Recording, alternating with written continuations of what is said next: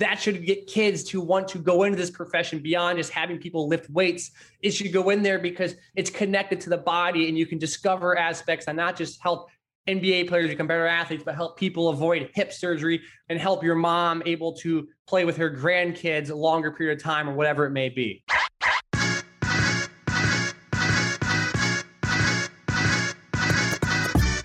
Hello, welcome to the Physical Preparation Podcast. I'm your host, Mike Robertson, and I'll be joined on the line very shortly by Max Schmarzo. Now, normally I would do the whole week in review, what's going on, highlights from the show, but my friend SB21, i.e. Spring Break 21, is right around the corner, loading up Team Robertson tomorrow to get out of here. So I am going to do the most condensed version ever, and we're just going to jump into this bio for Max so you know a little bit about him before we get into the show. So Max Schmarzo is an applied sports scientist, educator, strength coach, and in general, a human performance enthusiast. Max played Division III basketball at Coe College, where he received his degrees in athletic training and strength and conditioning. From there, he went on and received a master's degree in exercise physiology from Iowa State University. Max has worked as a chief science officer, director of sports science, and as a professional consultant. Last but not least, he's the founder of Strong by Science and co-founder of Edge U. Now, in this show, Max and I take a deep dive into plyometrics and jumping. We start by talking about his humble basketball beginnings and why he's so passionate about jump training. From there, we dive into topics like extensive versus intensive jump training, the variables he looks at when it comes to developing a training program, the two types of jumps or jumpers that you might find, and the role of strength training in performance jumping. Now, there are a few points here and there throughout the show where we might get a little nerdy, but it's all in good fun, and I think you're really going to enjoy the show. But enough for me, let's do this.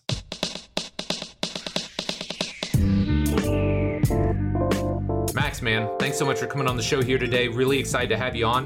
Could you start by just telling us a little bit about yourself? Yeah, of course. I guess it's kind of a long story, but I'll give the very, very condensed version of it. I love it. It's always a vague, right? Tell me about yourself. Oh, right. I'm carrying, I'm thought. No, I played college basketball, little D3 hoops. And that was kind of the initiator of all things performance, right? Because you're trying to be a better athlete, right? Whether it's training to be a better jump shooter or training your ball handling or training your strength to be a better basketball player. As a kid who wasn't very athletic, I always wanted to be more athletic.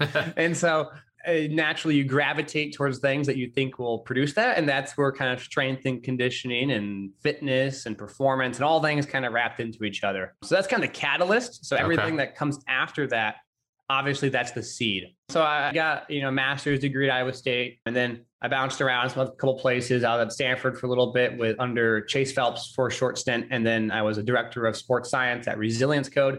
And then I moved out to Iowa to kind of take on my own ventures. Now, kind of independent, doing my own thing. Right. And the whole, summary of that story is that there's a lot of different cool opportunities and you can learn a lot from those, but it doesn't really matter what you did because it's all about what you're doing. And so I could give you a long-winded explanation of, I've done this and this is why you should listen to me and trust me. Don't do that. Like for me, I don't care if you like my credentials or not. The point is, am I doing something to provide value? And so that's kind of something that I've always focused on. And so for myself, I try not to be like, how did I get here? But it's where am I going to go now? Yeah, I like that a lot, man. So talk to me, what really got you into physical preparation? Or talk to me about your early experiences there, because like you said, you played basketball. I think a lot of people that I gravitate towards play basketball, so that's fun. But what was it that got you okay, I need to get in the gym and I think this can make me a better athlete? Yeah, so from a young age, my brother played minors league baseball. And so we were a big baseball family. And I worked with Tom House very early on. You know who Tom House is, but through a family friend, he happened to be friends with Tom House, and Tom would come out to Portland, Oregon, and we'd work with him about 3 times a year. And so I didn't know who Tom was. I knew he was a pitching coach. Looking back on it, he was like the guy. Right. But he always made us work out. Do the ups, he said. Push-ups, sit-ups, pull-ups. His test was you could throw harder if you could have the back muscles to hold a pencil between your scaps. That was like his little example of how to demonstrate to kids what back muscles were. Right. So we'd always sit there and try to pinch our scaps and, our rhomboids or traps big enough to be able to do it.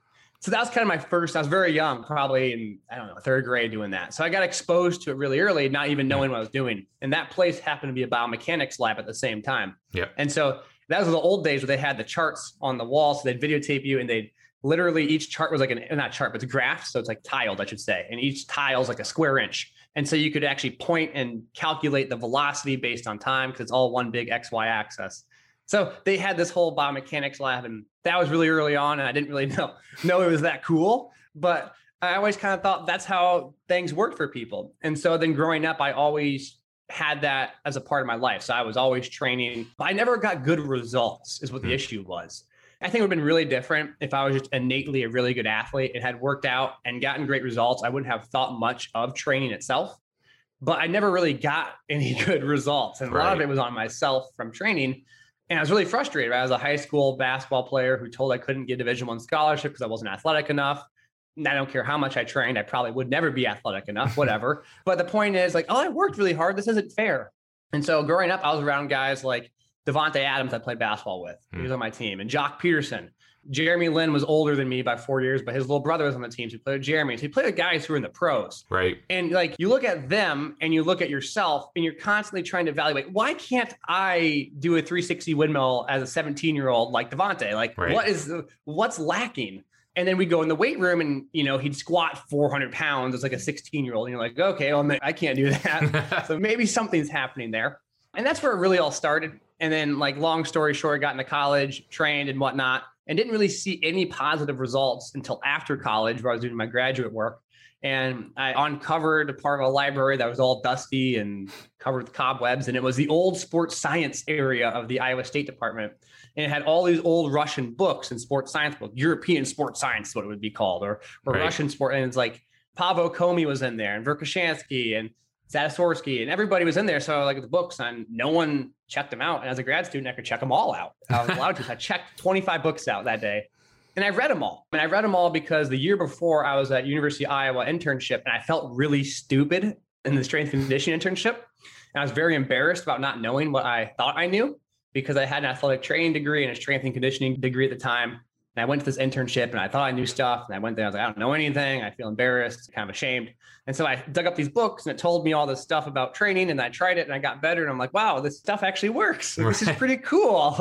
And so it's like this weird full circle moment, right? As a third grader, you're in a biomechanics lab. Ironically, you don't even know what you're doing. You don't even know what's around you. And then you kind of ignore science and go through bro science. And then you come back to science because you realize that's what actually works. And, looking back on it, I was probably a better athlete as a third grader and fourth grader, like for my age group, because of what I was doing. And then that tapered off really hard because I stopped doing those kind of scientific-ish workouts. And that's a very loose term to describe that. So that's kind of the long-winded story of how I got to interest in strength conditioning, physical preparation, anything health and wellness, because it all kind of then branches off of those interests. Yeah, that's so cool. And it reminds me a lot of my story, just in the sense that, I was at Ball State, and this is, date myself whenever I talk about this, but this is when you had to like go to the library and find the actual journals and then photocopy the journals to get the papers. But it was the same thing, right? Like it was in my graduate program. I started reading Zatsiorsky and Mel Sif and Verkhoshansky, and you're like, oh, wow, this is not what I learned in the NSCA textbook. You know what I mean? There's a lot more to this. So I love that story. Now, what I want to know is, why are you so obsessed with jump training? Because I love it too, but I want to know, why are you so obsessed with it? I play basketball and I couldn't do that. I can shoot the daylights out of a ball. I could never dunk. And, you can there's a game I remember very vividly. And this is not anything neither here nor there as in terms of my lack of recruitment, but we were playing a basketball tournament and Devontae comes in the gym because he had football practice before or something and throws on shoes. We knew he was going to be late. So he comes in the game, we start. I had 28 points. I had 6 threes. Devontae had 3 windmill dunks and had 19 coaches talking to him, and no one even knew who I was. All right. And so I was like, oh, well, clearly one of these things is more important than the other. And looking back on it, it makes total sense, right? Because it's just a sheer athletic expression. Yep. And like they say, you can teach basketball, you can't teach athlete. And so it's always been something like, wow, I wish I could do that. And it's also very space friendly, or you don't need to really go anywhere to jump a sprint. And you have to have a little bit of space, but I just need a garage with a high enough ceiling, I guess, to jump. Yep. So naturally it fits in, and it's something I've always wanted to do, right? You grow up and you have, as a basketball player, these little hoops that you're dunking on, and you've always wanted to dunk a basketball. And so why not just get overly passionate about something, which also then yields a lot of, on the side benefit for my own profession, a lot of information, right? Because it is such a hyper controlled variable. It's very easy to track and understand transfer and, those aspects of performance that we're interested in. If I were to try and throw a baseball, right, there's so many moving parts. It's hard to say like, oh, my program worked but didn't work. And also I don't want to go throw a baseball every day as hard as I can, but I can jump as high as I can basically every day and be kind of just fine. Right. So it allows actually for a nice petri dish of science, essentially. Yeah. So again, parallel to kind of what you were saying, I played basketball growing up, and then my last 2 years of high school, I got into volleyball. And Ball State had a really good men's volleyball program at the time. And I'm like, I've only played 2 years. Like if I keep working at this, like maybe I can go play, And so I go to an open gym, and there's a lot of dudes that are like my height, right? Like 5'10", 5'11". Now they're all from like the Dominican and Cuba. And so we get on the court, and all of a sudden I'm like, holy shite. These guys are touching like 11.3 and 11.4 at my height. So we're talking like 42 and 43 inch verts. I'm like, okay, like I kind of get it now. Unless I'm going to start jumping 40 plus inches, I'm probably not going to play at this level. So exactly. Yeah. And it's cool, right? It's such a pure movement, right? There's something about when someone jumps really high, there's something about it that everyone can appreciate, right? Yes. There's like, oh, that's a great hang clean. Okay, the specialist can appreciate that, but my wife's going to be like, okay, cool, he lifted the weight. But everyone can appreciate someone running fast and someone jumping high. Yeah. And you can go, wow, that is something like you'll see someone get a rebound in a game. You'll be like, oh, what was that? Like, because it's something so immediate. Yeah. At least a sprint you have to build up. Like I'm watching March Madness right now, and someone went and got a rebound or tried blocking someone and almost hit his head on the rim. And you're kind of like, oh, we're not built the same. Like, wow, that was really cool. Nothing of a play. Like, it is just enjoyable to see. It's absolutely very unique and just a pure expression of something that we can't even really describe very well. Yeah, that's awesome, man. Okay, so, I love following your stuff on Instagram, and we'll talk more about the gram later. But one of the things that you mentioned yesterday, and I was so glad you talked about it, was the difference between extensive and intensive jump training. So if you don't mind, talk to us a little bit about each and maybe when and why you would use each in a program. Extensive jump training is to draw a parallel to something that someone who's not familiar with jump training would be merely a means to kind of toggle your intensity to get your body ready. An example is no one would just go and squat a 1 rep max the first time they're working out, right? That's probably, people do that, but they're probably not the wisest of things. And they're not going to do it day in and day out. You're going to build into it, right? You might do sets of 8, sets of 5. You got to get your tissues ready to handle a high output movement. That same thing applies with jump training. In the same way you prepare your tissues to go run a marathon, you wouldn't just run the marathon that day. You also prepare your tissues to jump. So intensive is intense, high intensity, and extensive is longer duration, more reps. And by nature, these two are inversely related, right? You can't do lots of 1 rep maxes. That doesn't make any sense. You can't do your 1 rep max many, many times. And neither can you do your max effort jumps many, many, many times. And so when we say extensive, it also means sub-maximal. Mm-hmm. So intensive, we can think about that as low volume. By nature, it's going to have to be low volume. And then high output. Extensive is going to be higher volume, lower output. And what this does, if we think about it from a physics standpoint, it's actually modifying the amount of force we are producing per rep. So if we think about every rep, like we're going to do 10 jumps as high as we can, and we think about this in relative intensity, well, your average intensity is going to be 100%. And let's just pretend in this world that I can jump 10 inches high as the highest vertical jump I have. For easy math, my average jump for all 10 of those is going to be 10 inches, assuming it's maximal. Right. But now I might instead toggle down and do intensive, getting ready for those maximal efforts. And I might do 30 reps, but now I'm only doing 70% or 60% of my effort. So over that time period, force output is only 60% of that it would be if I was doing maximal efforts. And so not only does it build your capacity to get ready to actually express the force because you're getting used to the rhythm of the movement, the actual patterning of the movement, you're not just jumping straight into maximal efforts.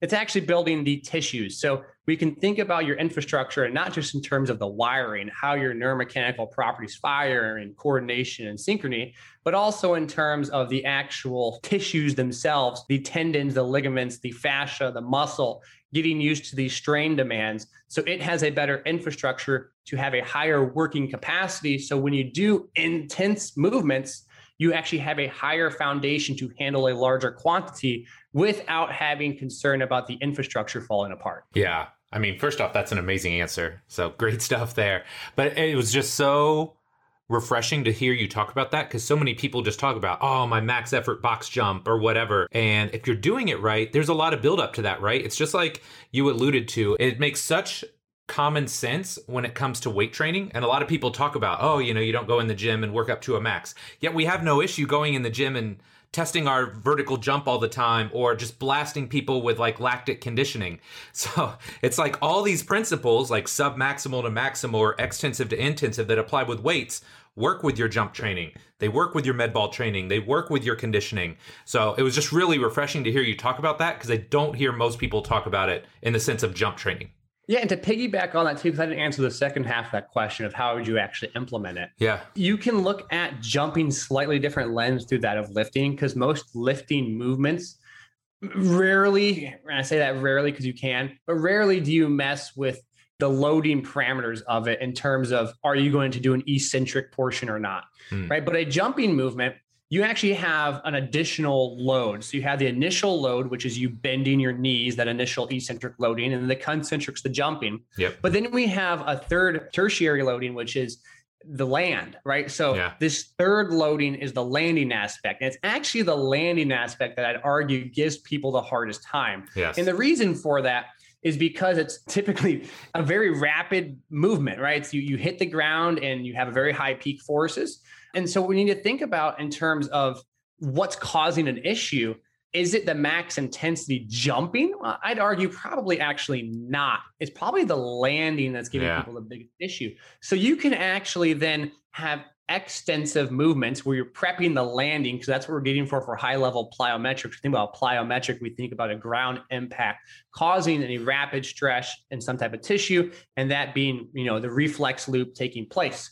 So if we want to get someone ready for those plyometrics that we like to traditionally think about, we can segue someone into higher ground contacts at the same time keeping their concentric output near maximal. And this can be easily done through modification of box height that you jump onto. So if I'm jumping onto a box and I'm just getting used to, while jumping again, not really handling the impacts, I can do one that when I land, I'm basically at my apex. So there's minimal downward momentum. If you think about momentum as mass times velocity, and velocity is, well, you crashing into the earth going fast, and your mass is your body weight, which isn't going to change. If we land at the apex, velocity is near zero, because that's where it starts to transition a negative velocity towards the earth. So that we can do then, if I jump 30 inches, I can put a 28-inch box. I can still do a maximal intense jumping effort and land on that box. And then I can slowly segue that box down. Maybe I get it down to 24, 20, 15, 12, 10, just jumping in place. And then even more advanced would be the depth jump, which is adding an element where you maybe even higher than you can jump, because you're actually emphasizing the impact. And so when we think about jumping, we need to categorize jump training versus plyometric training. Jump training is simply just jumping. Plyometric is that action where we have that rapid stretch in conjunction with some sort of velocity-based loading that leads to a lot of these itises and overuse things when inappropriately, applied. Versus just strictly jump training, you can probably get away with more intense methods, assuming you're modulating and toggling that landing aspect by manipulating the velocity portion of momentum in a way that we can then do maximal concentric movements without having to worry so much about the impact demands. Yeah. That's awesome. And it actually kind of goes seamlessly into my next question, because you kind of discussed moving into more intensive jump training where you're really trying to drive up those vertical jump numbers. What are some of the key variables that you manipulate or play around with? I feel like you already talked about this a little bit, but like, what are the key things that you like to play around with and toggle with to get the most out of somebody's vertical jump? Yeah, jumping is a very interesting dynamic because you had different kinds of jumps. And traditionally, people like to think about a standing vertical jump because we think about the combine. But we actually then analyze high jumpers, and those high jumpers have far less of a standing vertical jump than those of a combine athlete, even though they jump way higher on a approach jump. And so we actually kind of have the spectrum of different kinds of jumps. We have the static in place jump, which is a conversion of momentum kind of jump. It's you just fighting gravity and going vertical and trying to be a rocket ship and explode on up. Right. And the other kind of jump is the bouncy ball kind of jump, which is where you're converting energy into it. A great way to think about that is think about the combine guy who's big and he's 260, but he jumps 44 inches from a standing vertical. And then also think about like Stefan Holmes, the great high jumper who just sprints, and boom, like, a bouncy ball just converts his energy into vertical jumping. And so when we look at those two kind of jumps, the initial one, which is the standing counter movement jump, is far easier to at least theoretically understand because it probably just has a lot to do with being strong and powerful. Like, because there's not much eccentric momentum. You can modify it really well by just going down slower, but you look at the highest, standing vertical jump guys, and they typically are just very strong relative to their body weight and very powerful at typically a little bit slower velocities. When we get into approach kind of movements, we start to look at the influence of ankle aspects as well as the neurodynamics of co-contractions. So if we think about conservation of energy, we have to find a way for our body to resist deformation. So if we think about stiffness, so stiffness is your ability to resist deformation to an applied force. There's a stiffness to elasticity ratio that exists between individuals. There's a classic example of Indiana doing a study on high jumpers, and it looked at their ability to approach with high velocities and convert that into vertical momentum, i.e. the jump height. And it actually looked at if you come in too fast, it requires too great a force and you have too much deformation, you'll actually buckle and not jump very high. And so we have to look at these different kinds of jumps because when we're looking at jumps that are conservation of momentum and we're transitioning that into vertical forces, we have to look at not just, are the legs getting strong, but also is the muscle tendon unit within each joint co-contracting, so they're actually bracing for impact appropriately and then releasing to let you go up and into the air and jump high.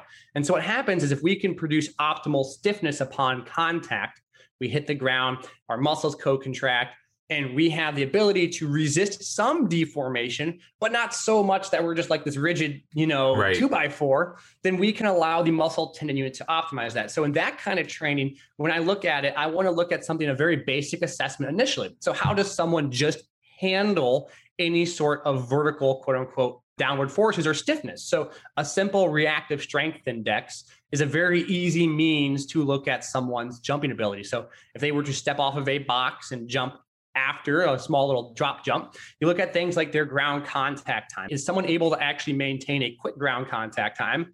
And then secondary to that, can they then jump high off of that ground contact time? Because in theory, the ability to maintain a ground contact time is associated with changes in joint angles. So that's going to be deformation, i.e. your stiffness. And then the ability to jump high from that ground contact time is going to be relative to your conversion of that kinetic energy in conjunction with your ability to produce concentric force, actually jump. And so what we can look at then, and we can look at it in a very controlled setting, that single leg, a 2-foot drop jump kind of situation. But then you could also analyze the actual sporting movement. So if I put someone on a force plate and we want to see if they're getting better at vertical stiffness or maybe some sort of a single leg broad jump that's more specific to their sport, you can look at the ground contact time, but then you can also look at the shape of the force time curve. And you can start to understand whether or not it's becoming two independent movements or one movement in which it's acting in unison to transition that. And typically in those individuals, most people don't get enough ankle work.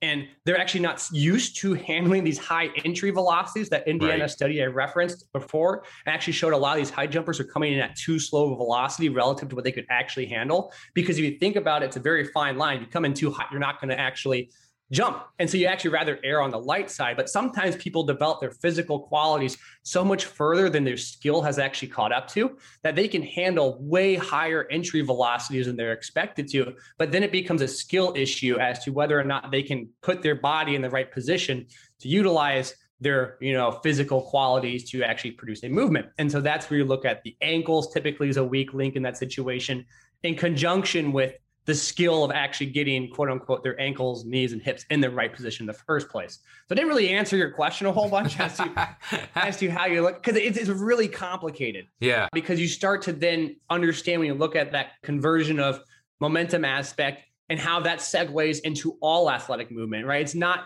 if I could give you a pinpoint answer, I could then tell you also how to make someone as fast as Usain Bolt, because they're actually very, very much closer together, especially when you're talking about that conversion aspect. Yep. While the static counter movement jump is a little bit more of just, how much power and force you can produce.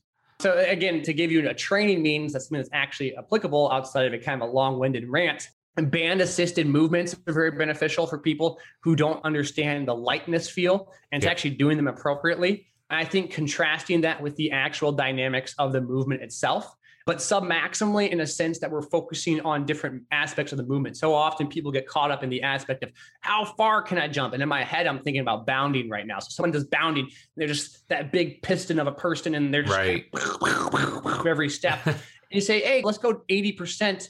I want light, rhythmic, and fluid. Yeah. Right. And then we start to build what we're working on there is the fancy word of, neuromuscular synchronization, i.e. coordination and rhythm, and the ability to actually time your limbs into space. Because if we're always working at near maximal force outputs in these movements, well, someone's always going to go to the default motor program that is required for maximal force outputs that they've safely done in the past.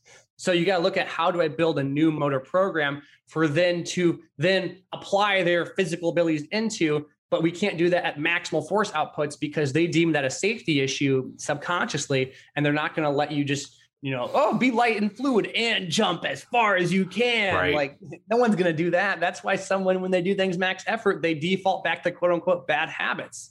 And so you get in a tangled web of how we actually understand self-organization and motor skill learning, and whether or not someone's jumping issue stems from physical abilities or is it neuromuscular skill and actual timing aspects that are lacking it as a whole. So it's a tangled web of details that I gave no answers to, probably just and maybe that was the whole point of it, I guess. No, I think it helps just give people an idea of, number one, there's multiple ways to jump, right? So I probably could have been clear in my answer, but you've got, like you said, your kind of just standing vertical jump, and then you've got your more coordinative where you're coming in and jumping off one leg type of jump. And then, like you said, it's like picking out exactly what you need for each person would be like asking me or Bill, like, oh, well, why does this person not have shoulder rotation? And we could look at 20 different things.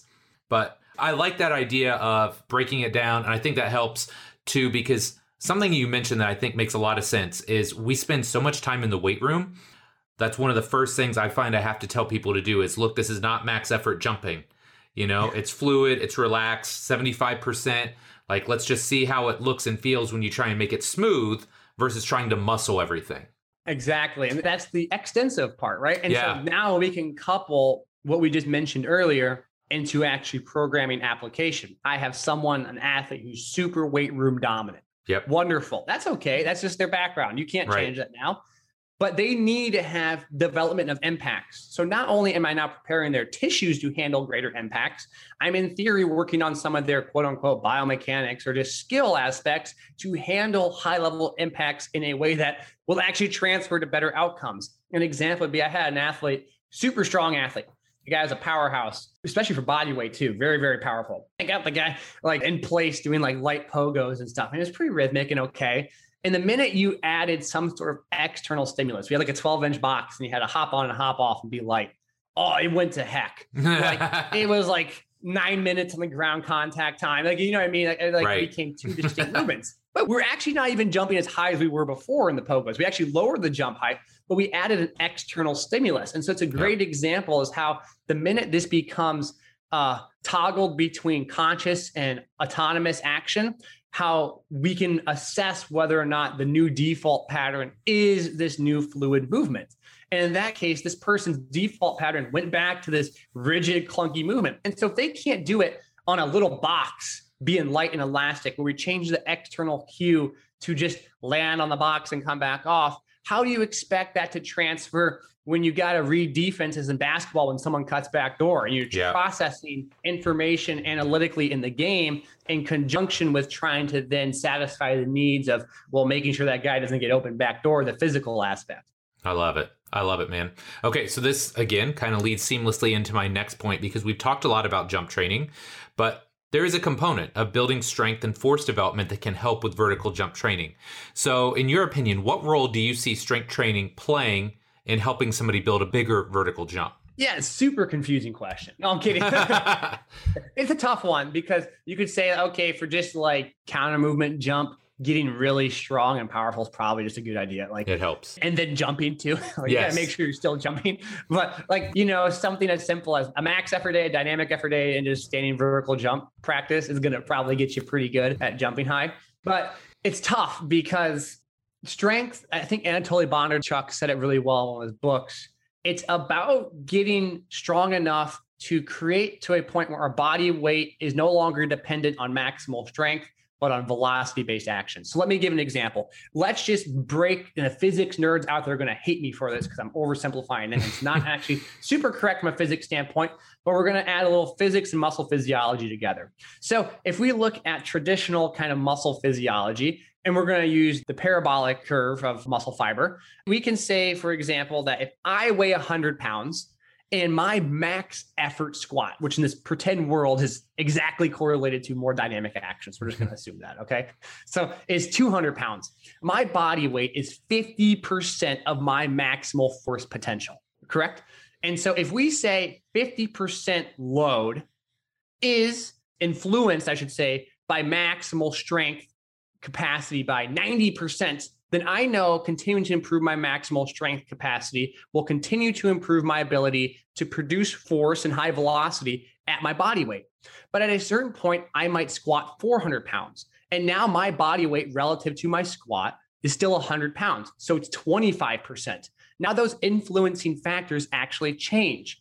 The influencing outcome of my force production at 25% body weight, or 25% relative max force, I should say, so 100% body weight, 100 pounds, is more predominantly based on max velocity. So in my head, if you guys take your hands, you can do it with me if you're listening, you're watching, we have a force velocity curve, right? Or force velocity line. We can just make it linear in this case. My body weight, as I get stronger, actually moves down the line relative to my maximal force output, right? So if I can only squat 100 pounds and it's a 1 rep max to just stand up, well, obviously everything I do is going to be heavily influenced by maximal strength. But then at a certain point where my strength becomes so great, it actually changes the qualities that influence and dictate my muscular actions. A very easy example to understand this is to look at a little kid shooting a basketball. When a little kid first shoots a basketball, that basketball is such a high percentage of 1 rep max for them that when they shoot it, they have to shoot it with 2 hands. It's this big max effort movement on a 10-foot rim. But when they hit puberty, they mature, and they're in the NBA, and max strength has zero impact on your ability to shoot a basketball. So when you're a little kid, max strength might be one of the most biggest determinants of can you even get the ball to 10 feet high, right? These little second graders. But at a point, their strength becomes so great, it actually changes the influencing factors around what actually produces locomotion, jumping, running, or in this case, shooting a basketball. And so at a certain point, we need to get strong enough. And the easiest way to do this, and people say, oh, what's strong enough? Well, just track it. Like if I squatted the other day, I got hurt and I decided I'm going to get really strong on my squat. I don't know why I did this. It's stupid. I do it all the time like an idiot. And I squatted 470 and I weighed 210 pounds and my vertical jump height went nowhere. Why? Because I don't probably need to squat much more to help me jump higher. Right.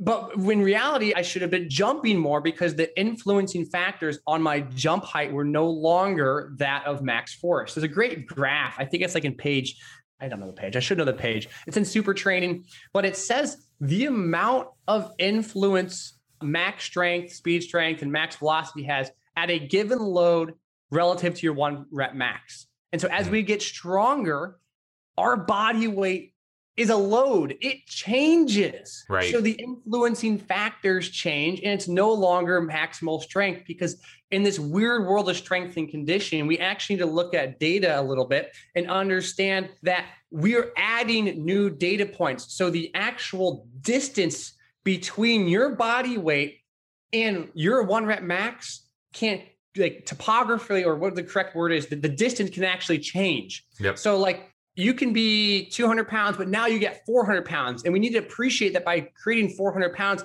we have created a separation in data, the distance between your body weight and what your max force is, assuming that is your squat.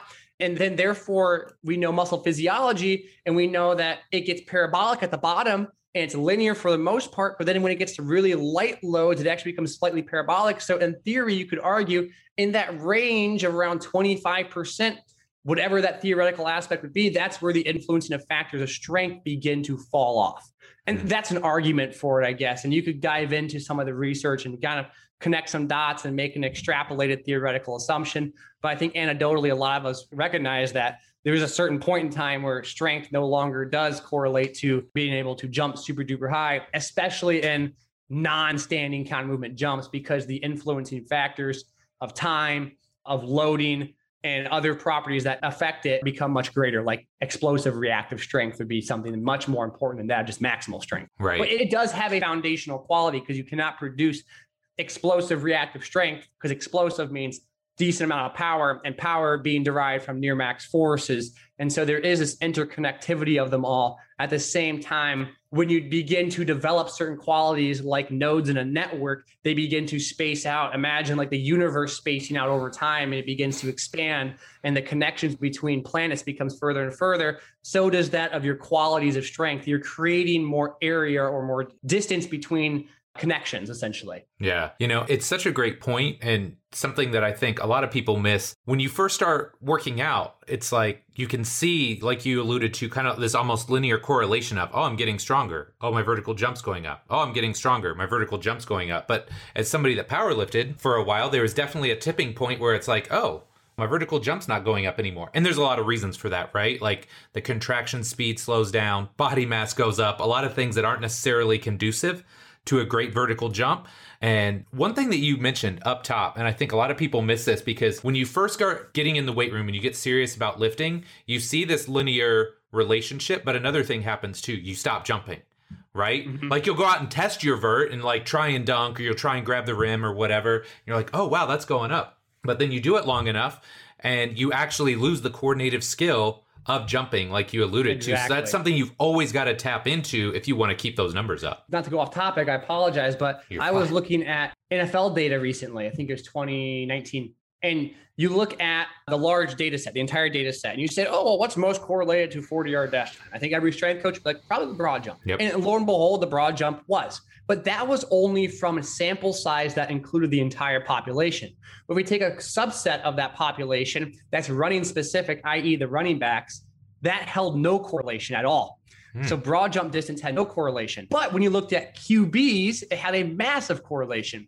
Why? Because there's motor programming influence, skill influences. Running backs probably been taught how to run. Right. And so specific qualities are going to specifically influence it. But when you have a QB who probably hasn't spent their life practicing running very much, at least with form and whatnot, they probably taught to go down more than to run, right, especially in practice. Well, okay, great. They probably have general qualities influencing specific outcomes because there is no specific layer. And so when we start to analyze and understand data, we have to understand not just correlations, but subset population correlations to understand the granularity of it, right? I could take max force and I could say, oh, what's the best predictor of sprint time? And I measure a whole school of kids, right? Mm-hmm. Well, of course it's going to be max force, but I don't really care about that because that's kind of obvious in my opinion. What differentiates the upper 1%? Because that's when you actually start to look at specific influencing factors versus our data set being kind of muddied by just the general influence of general factors due to the large range of data being collected in the first place. Because when you look at running backs, they weren't running 5.3s. They're all running like 4.7, 4.8 to 4.4. But you look at QBs, the data set's naturally larger, probably a 5.3 to a 4.5 even. And so then you have these well, look at the data set says broad jumps associated with it. Well, like you said, you need specific influencing factors. So if I just take a group of individuals and have them, who are the strongest people jump the highest? Yeah, because there isn't a specific motor quality even being tested. By nature, you are testing a quality that has been so untrained that by nature, it's kind of this infant of a special quality that exists by itself. So what else is it going to be influenced by other than general qualities, right? Yeah. It has no skill to influence it. And that's an issue when it comes to research and interpretation and extrapolation of information, is the lack of understanding of data interpretation. Like, how do you actually look at it, analyze, and assess that subset? And then what underlying explanatory variables are actually existing within that subset beyond just that of the quality being assessed? Because lack of correlation amongst the running backs tells you more information than that of an actual correlation, because it then is like, well, what's the theoretical reasoning as to why? And simply looking at the data set of NFL Combine, you can then understand and look at it and say, look, we can make theoretical, pretty valid, educated justifications as to how motor skill influences our own specific outcomes by actually just analyzing two subset populations of one specific and non-specific. And so I get all riled up about it because this stuff's just free on the internet. And I think as a strength conditioning or sports performance, we love textbooks, and textbooks are great. And we love research, and research are great. We don't like critical thinking, because critical thinking involves not dealing with very high levels of unknowns and confronting things that might, reflect that our training methods aren't perfect, because mine aren't. Mine are wrong 90% of the time. I don't have a perfect program. If I did, I train the best guys and I live on an island and I wouldn't be on social media. Like, right. Whatever. Like, I myself would be an athlete. If I had the best program, right, I'd be in the NBA. Forget everyone else. Like, I'd selfishly take it for myself. You know what I mean? Right.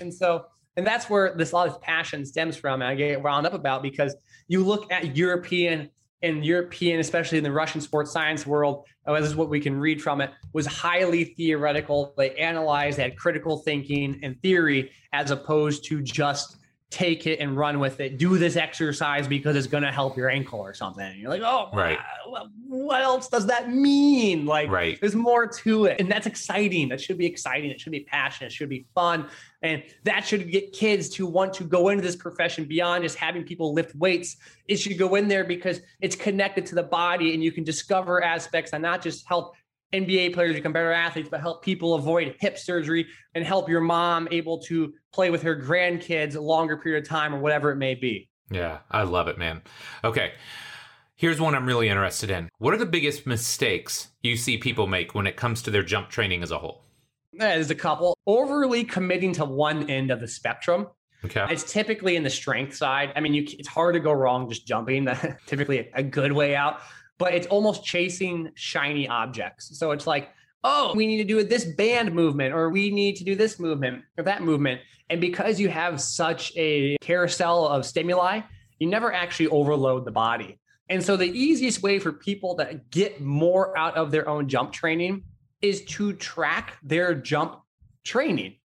And if you're improving, then you're doing things correctly. It's that simple. I recently failed miserably to do that. And as of the past week and a half, I've been trying to get back on it, because I typically assess my jump training through actually going to the gym and jumping. I didn't like numbers a whole bunch at the time. A lot of it was a mental thing. And also because I kind of just wanted to see if I could jump higher. And so I would try hitting my head on the backboard. And I could. I eventually got to that point. And that was an assessment mean. Now, it's not like quantifiable, but that was a means to assess progress, right? Right. Now I'm trying to be a little more measured and actually analyzing the jump height itself, as opposed to just, can I hit my head on things? Because it became tiring to try and rev yourself up every day to try to do a max approach jump. That's not the smartest idea in the world. Right. A lot of demand. But if you're improving, you're improving. It's that simple. I think Bondarchuk had a question, why would squatting help jumping if jumping doesn't help squatting? And I thought that was a very, simple yet interesting question, right? If we squat to jump higher, that's great. But why is it if we practice jumping a lot, we don't squat more? You could actually make some arguments here and there as to why that's the case. But I think it's an interesting concept just to be like, look, you should track your jumping and make sure you're actually jumping higher. Right. Just like anything else. If you're training to put on muscle and hypertrophy, don't be afraid to measure your bicep size. Seriously, if that's what your goal is, do it. Right. Absolutely. If you're trying to lose weight, weigh yourself. Take pictures in the mirror. I don't care. Unfortunately, we kind of like shame the latter of those. Oh, track your jump height. You're measuring your bicep size. Heck yeah. I mean, why not? Right. That's your thing. Do it. And that comes down to just having a goal and focusing on progress as opposed to getting caught up in doing things for attention and social media or what someone else might think. Because at the end of the day, it's about your progress and your goals. And so if that's jumping high, just track it. Like that's the biggest mistake I see. People don't track it. Oh, I'm jumping higher. Okay, how much higher? Why? Why are you jumping higher? You know, like I fail miserably at this over and over again. It's my biggest mistake. That's probably others as well. No, well, that's fantastic. And it's funny. I recorded a show with Joel Jameson, not for my show, but for his podcast yesterday. And he's very into the tech space right now. And this is something that we keep coming back to. Like the great thing about all this tech, and you don't even need tech, right, to track your vertical jump. But if you want to, you can. But it's the objectivity. Like it's being real with yourself. Like, is the program that you're following producing results? If yes, great, continue to do that. And if not, why not? What do you need to change? And you need to kind of go back to the drawing board and figure out what needs to change for you to see the results that you want. That is so important. And I hate it too, personally, a little bit, because the tech side has become synonymous with sports science, which is a stupid term. I hate the term sports science. I don't like it at all. I worked as a director of sports science, and I could say that, I guess, because it doesn't make any sense. If you're a data analysis person or data analytics background, then you should be called a data scientist. If you're a sports scientist, well, how is that different than a strength coach, right? Because all of my job is supposed to know how the body works, just like any strength coach. And I think by siloing that, you have made it okay to not understand certain aspects, like the tech. Someone else is going to handle the tech. Like the number of times people have asked me about heart rate variability and been like, yo, yeah, my heart rate variability is down today, but I feel fine. And I'm like, well, you don't know anything about heart rate variability then, because that's not how that works. It's a delayed autonomic nervous system effect that is influenced by many different confounding variables. And a matter of fact, having a lower HRV prior to competition is actually a good thing at time due to higher levels of sympathetic arousal. And so the issue is, and I love tech because I'm a nerd, right. But the tech likes to make things consumer friendly. And so they don't have time to teach you about autonomic lag or REM rebound or deep sleep should be 18% or number of disturbances at night and what aspects, whether it's your pillow, possible sleep apnea or things like that are influencing it. No, they just want to say green, yellow, red. I get it. That's better than nothing. Absolutely. I applaud them and I love it. But as a coach, as a sports scientist, whatever they want to call that, or someone just working to help someone improve, we should take it upon ourselves to actually understand what the tech is measuring. And that's where we fall short. We often say, oh, let's just use the tech from the consumer side. And that's great if you're just, baking brownies and I just want to follow the recipe. But if I'm a chef, I actually want to understand what baking soda does. I put baking soda in my brownies. I don't know what baking soda even is. I have not the slightest clue. It tastes weird. It kind of tastes gross if you put too much in. And something that's powder or soda that helps something rise, maybe. I don't know, and I don't understand it. But if you're a chef, you better understand it, right? So I'm a consumer. I'm okay with green, yellow, red on certain things. I'm okay with, cook it for 15 minutes. I'm okay with my coffee being boiled. Apparently it's supposed to be at 215 to 195 degrees before you pour it to get optimal bean roast or whatever. I don't even know that. Okay. And I don't really care a whole bunch. Kind of care because I'm a nerd, but whatever. The point is that we should try and understand the things that we utilize. And so don't just track your jump height. That's great. But understand why is my jump height going higher? Why is it not going as high? Oh, I'm bending further. I have a deeper counter movement jump. So you're not actually jumping higher because you're producing more force in a controlled range of motion. You're just getting better at manipulating impulse. And so you might think your training's working, but it's not actually working like you think it's working. And that's why it's not translating. And so I hate to go on that rant and apologize because you said, Max, it's going to be like a 30-minute podcast. And I'm sitting here just going off the walls. I've had too much coffee. My French press is, doing me good this morning. But that's the idea. And so I get really passionate about it because I've seen it from different areas. I've talked to tech, I don't know how many tech companies, and they do a great job, but they have to do what they're making it for. Right? Yeah. You can't make this piece of technology for the masses and have the burden of understanding. Be like, by the way, you should probably learn a little bit about sleep rhythms and stuff. And you're like, right? Who's gonna do that? That's like if I had to buy a car and understand how to fix the transmission. I pay someone for that, man. Like, right. I'm not interested in that. I'm not a car guy. I'm not gonna get baking soda and just have it handed to me and be like, learn what it does. Right. I don't know. Just tell me how much I need.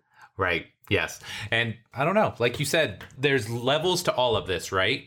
And it's okay to be superficial if that's where you want to be. But if you really want to know this stuff and you're passionate about it, you got to keep digging deeper, right? And that's the thing, too. You can just take it as what it is. And that's okay. But appreciate, what it is as it is. And that's the biggest thing. It's not to take it and then apply it beyond what it is. So if you have a device or whatever the heck you might have, just don't fabricate or justify your understanding at a deeper level that doesn't exist. And simply take it for what it is. There's a lot of things I take for what it is. I have lots of devices that I don't understand fully how they 100% work. BFR is one of those blood flow restriction training. I've used it in the past. I have a decent understanding of it. Can I tell you the detailed physiology of it? Probably not. I really don't use it enough to feel like I need to do that. But there's been certain situations where we had to use it with individuals, and the PT gave me the script of what they were going to do. And so I said, okay, we're going to do that, I guess. Right. Because that wasn't my forte, and nor was it my area of interest. But I'm not going to sit there and make up and be like, yes, but the PT gave me this, but I know it, so I should do this instead. Like, no, I'll appreciate my knowledge of what is and what isn't there. Right. Absolutely, man. Okay, big question time, my guy. If you could alter the space-time continuum and give young Max Schmarzo one piece of advice, what would it be? A betting almanac. Why not, right? Should I do Back to the Future? Yes. Yes. Back to the Future. What a great reference right there. I better be the first one who said that. I don't think anybody else has said that. That's for sure. I could tell myself what stocks to buy, so I won't have to do this job. No, I'm kidding. That's right. I could just do this job as pure passion. No, it would be, so here's the kind of quote I like to use. It's, don't believe what anyone says, but prove them wrong. So what happens if you try and prove them wrong, you might actually understand that they're correct. Right. But you have an understanding as to why they're correct. If you just listen to my words, but Max said that, well, I say it based on the context of my life, my understanding, and my experiences. And so you should try and prove me wrong, because first off, you prove me wrong. Very cool. I get to learn something. But secondly, if you find out I'm right, you actually took the path then to understand why that's correct. So then you have the knowledge to build off of it. Often people like to collect branches instead of planting seeds, right? If the best way to grow a tree isn't to just glue a bunch of branches together, get a seed and water it. It might take more time, but at the end of the day, it's going to be more stable. I love it, man. I love it. Okay, last but not least, we've got our lightning round. So 5 fairly short questions. Your answers can be as long or short as you like. No, right? You probably want to say as short as you want. As short as you can keep it. No, seriously, you're good. Number 1, what's your career highlight so far as a coach? That's a tough question. I don't think there is a highlight. I think there is a career understanding. Maybe that's a better word. A career mind shift. And that is working. I have a situation now where I get to work with athletes very heavily one-on-one. One of my athletes, Dakota, plays baseball, and I watched his games and I felt like he was my brother. I'd circle it. I'd be nervous for him. And I really felt that in training too, where someone comes and trains with me, they typically fly out here. We work as a team. Like I tell them, it's no BS. We're not going to come out for a week and leave for a week. We're going to come here. We're going to work together, and we're on your team to help you try and be the best you can be. And in those situations, I find myself preparing much more. I find myself not caring more, because maybe that's the wrong word, like I didn't care in the past, but having more emotional connection to the outcome and holding myself a lot more accountable as to the results. And in doing that, I have to force myself to make a framework to make sure I don't screw up, because I do take it very seriously and emotionally hard on myself if something doesn't go the right way, whether it was on me or not. I want to celebrate with their successes, but I also unfortunately ride their failures as well. And emotionally, it's not the most enjoyable thing for the negatives. And so at times, that's great. Positives are very cool. It's a mindset of understanding that this person, especially in the level that they're in, is really trying to do something special. Yeah. And they've let me be a small part of that. And together we can be a team and move forward and hopefully have you reach those goals. So it's not really a highlight per se, But it's something that from that I can extract that bit of information and I can share it with others through social media and whatnot. But at the end of the day, the one-on-one stuff is something very special because the sheer effort, the unit of effort per time is very high. Like, yes. And as much as I like training 7-8 people a day in the past, I've done that. It's tiring. It really is. And it's hard because you're bouncing between 8 different goals. Yeah. If I have one person who I train 3 times a day, well, that's the one goal. I train with them. I do every workout with them. I am a part of it. I tell them that when you come, the one rule is I work out with you. That's the one rule. And the rule kind of 2 ways. I get picked music. But that's a small rule. So I can be pretty comfortable with diversifying my music portfolio. Right. I work out with them and I want to be there. I want to feel the workout. I want to be accountable to the workout in the same way it would be for myself. And I want to be in each rep with them. And I don't just mean that as like it's fun for me to work out, but I need to be in it to feel what they're going through. If someone's going to fly out to the middle of Iowa and work with me for 3 months, and I'm not going to put any short change on them. Right. So we come out, I test the same things you test. Sometimes the baseball pitcher, I did not throw the med ball because I was getting annihilated by him and it made me mad and wasn't worth it.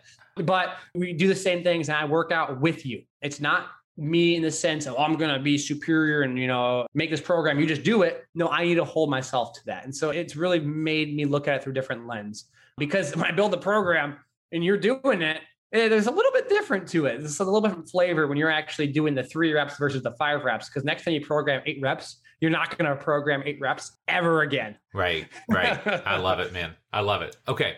Number 2, how come no blue check on the IG yet, man? Like 196K followers. What does it take? I don't know. A better looking person, I guess. Come on, man. They won't blue check mark someone that looks like this. Oh, whatever, man. Dude. Yeah, I'm sure you get about 50 emails a day, though, from people asking or offering to blue check you for a fee. The amount of BS I've gotten. I'm a big fan now of the fake copyright Instagram messages. You get those? Yes. I like to see the evolution of Instagram scams. That's one of the things I've really enjoyed as being an Instagrammer. Yeah. Is from day one is you get to enjoy all the scams that have come through. Oh, yeah. We're now on the pitch of copyright scams. Blue check mark scams were a big thing for a while. Yep. Another one was like fake security alerts. Oh no, security has been broken in. And it's like butchered English. And what the heck is this? And it's like, please send social security number to prove it's you. I'm like, oh, yeah, of course. Right away. Yes, let me get right on that. Okay. Yes, do you need my bank account as well while we're at it? Like crazy. So I don't know. I don't know. Hey, Instagram, if you're listening, because you probably are, and you listen to you're probably listening right now on my phone. That's right. Blue check mark me. Give me 2 blue check marks. Ooh, that'd be cool.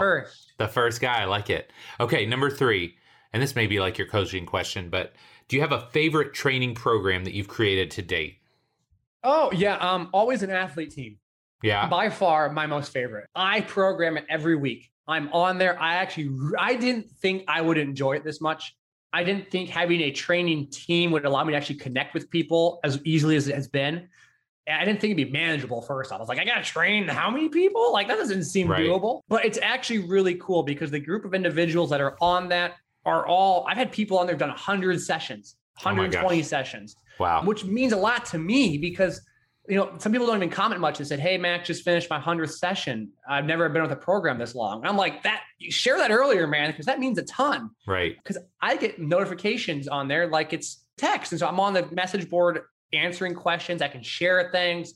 People share things. And I think it's really cool. And it holds me accountable because then, as opposed to making 95 different programs, I get to make this one program that I put my heart and soul into. I modify it because of that.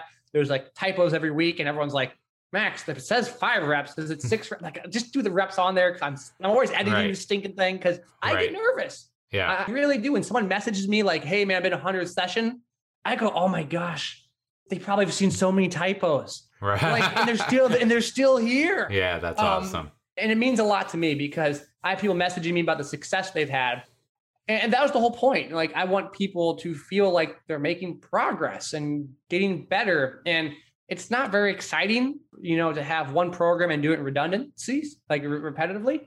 But like, thankfully, the team allows me to, I make a a structured program. We go through cycles, but weekly updates. It's very fun. I actually really enjoy it to a point that I didn't think I would enjoy it this much, far more than I ever expected, which is very cool because I've connected with people. They tag me in their posts. I get to see them. That's exciting for me. That's awesome. It's one thing to sell a program, like someone buys it and you're like, I hope you like it. Right. But it's off. Goodbye. Right. Say goodbye to the program. And you hope they do well in college. You never hear from them again. Right. But no, someone message me and be like, yo, that loading was way too much. And I'm like, oh, it was. I'm so sorry. Like, my bad. Yeah. My bad. Man, that's great because I learn and they learn. It's a team. And that's the fun thing about it is it really is a kind of a fun team. Yeah, that's awesome. So go check it out, by the way. Cheap plug. I love it. Always an athlete is the team. It's on Train Heroic. I've learned one thing on podcasts, always plug. Yeah, absolutely, man. We'll make sure we get it in. We'll get it in the show notes for sure. Yeah, sweet. Awesome. Yeah, for sure. Okay, number 4. What's your lifetime best vertical jump? I don't know. Hitting your head on the backboard? Yeah, hitting my head on the backboard is the highest one I've jumped. I've never done a Vertec. So fun fact, I have my old college numbers. Okay. So in my standing vertical jump on a Vertec, I'm sure you've used a Vertec before. Oh, yeah. So this is going to be very embarrassing when you have Vertec users out there, was 26 inches. Okay. Which on a Vertec is very concerning because a Vertec is typically like +4 with the reach. Right. You can kind of do all these little hand finagle things. It. Yeah. It was 26. That was very bad. And so I don't know what it is now, but I can windmill a basketball pretty confidently on a hoop, which is cool. Yeah. I can hit my head on the backboard if I'm having a good day. If it's a non-inflated number, it's probably around not as exciting as people think, because realistically, we don't jump as high as people think we jump. Right. Like, people don't jump 40 inches. That doesn't happen. If you did the math, guys, if you stand on your toes and add 40 inches to the guy's head when they're on their toes, their chin's in the rim? Like very few people can do that.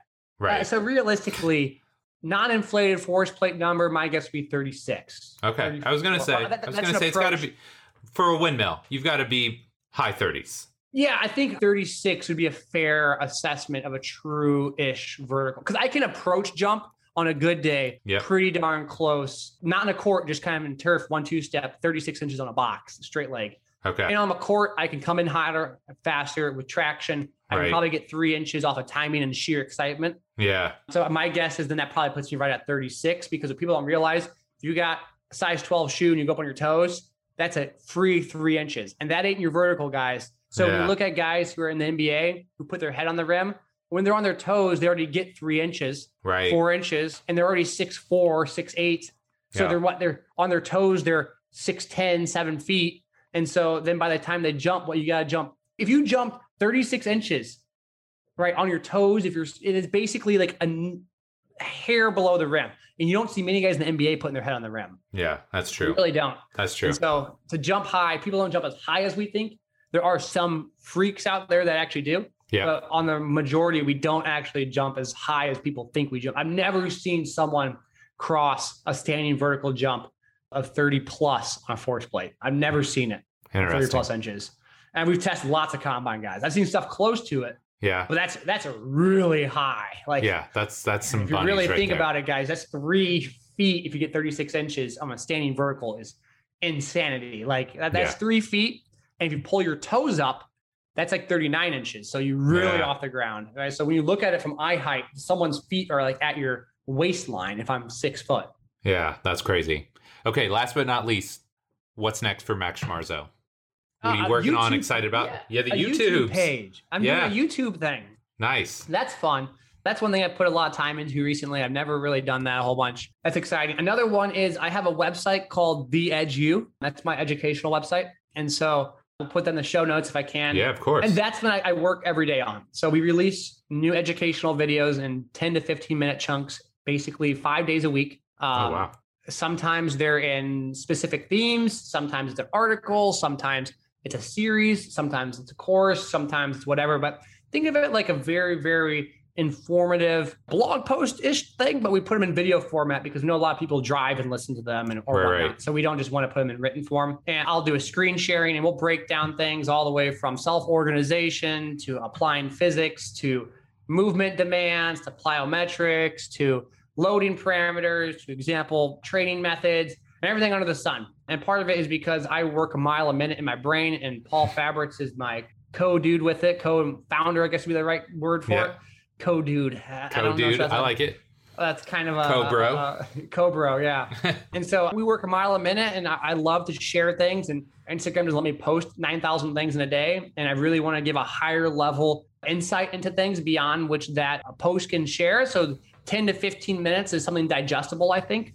It's not going to be so tedious. No one can keep up with 40 minutes a day. That'd be really hard to even just listen to, especially if we're doing it like 5 times a week. So we try and give you basically in the week an hour of digestion to go through, consumption of food, of intellectual food to go through. So yeah, that's something I'm really passionate about, very excited about that. The YouTube page, the Always an Athlete team.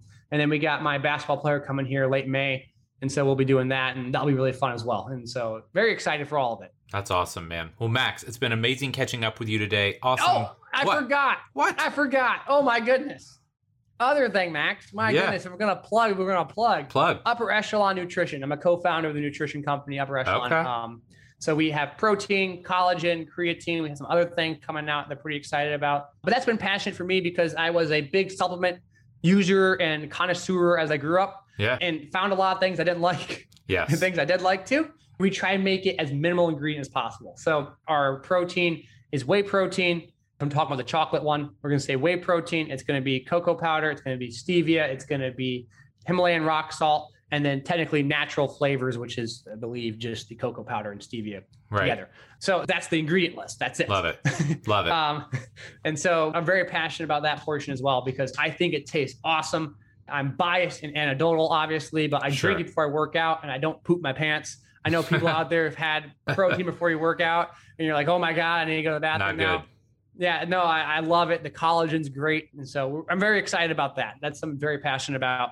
And I'm so busy thinking about strength conditioning, I forgot even, doing the whole other nutrition side, supplement side as well. So I love it. Well, again, we'll get all that in the show notes, so people will find all of the things because you have a ton going on. But I think we kind of covered where can my listeners find more about you. We got the YouTubes, we got the EDU, we got the Upper Echelon Nutrition. Anything else? I think that's it. I have 2 Instagram pages, Always an Athlete and Strong by Science. The Always an Athlete I originally made because I wanted to share just random things of athleticism that, Strong by Science people like the educational stuff. And so I try and keep it there. And I was like, well, I want another page where I could showcase random things that, if I wanted to just post pictures of a dog, I can do that there. Whatever it might be. So something a little more informal. I have that page as well. So you can find me there. Like I said, the YouTube page, EDU. That's www.theedu. Edge like an E. Yeah. And then so I think that's everything. I don't know. I love it. If we find something else, we'll put it in there. Well, you know what? If you can't find me, it means you don't want to find me, and that's okay. Right. You don't need to listen to me. I'm pretty annoying at times. You can ask my wife. No. Well, I think all of our wives would say that at some point, right? Yeah, fair enough. All right. Well, Max, dude, thanks again for coming on the show, man. This was really great. Thank you, Mike. I appreciate it, man. You're doing a great job with this whole deal. Very professionally done. Love it. Thank you. Well done. All right, my friend, that does it for this week's show with Max. Really hope you enjoyed it. I loved talking shop with him. I love talking about jump training. I love talking about plyometrics.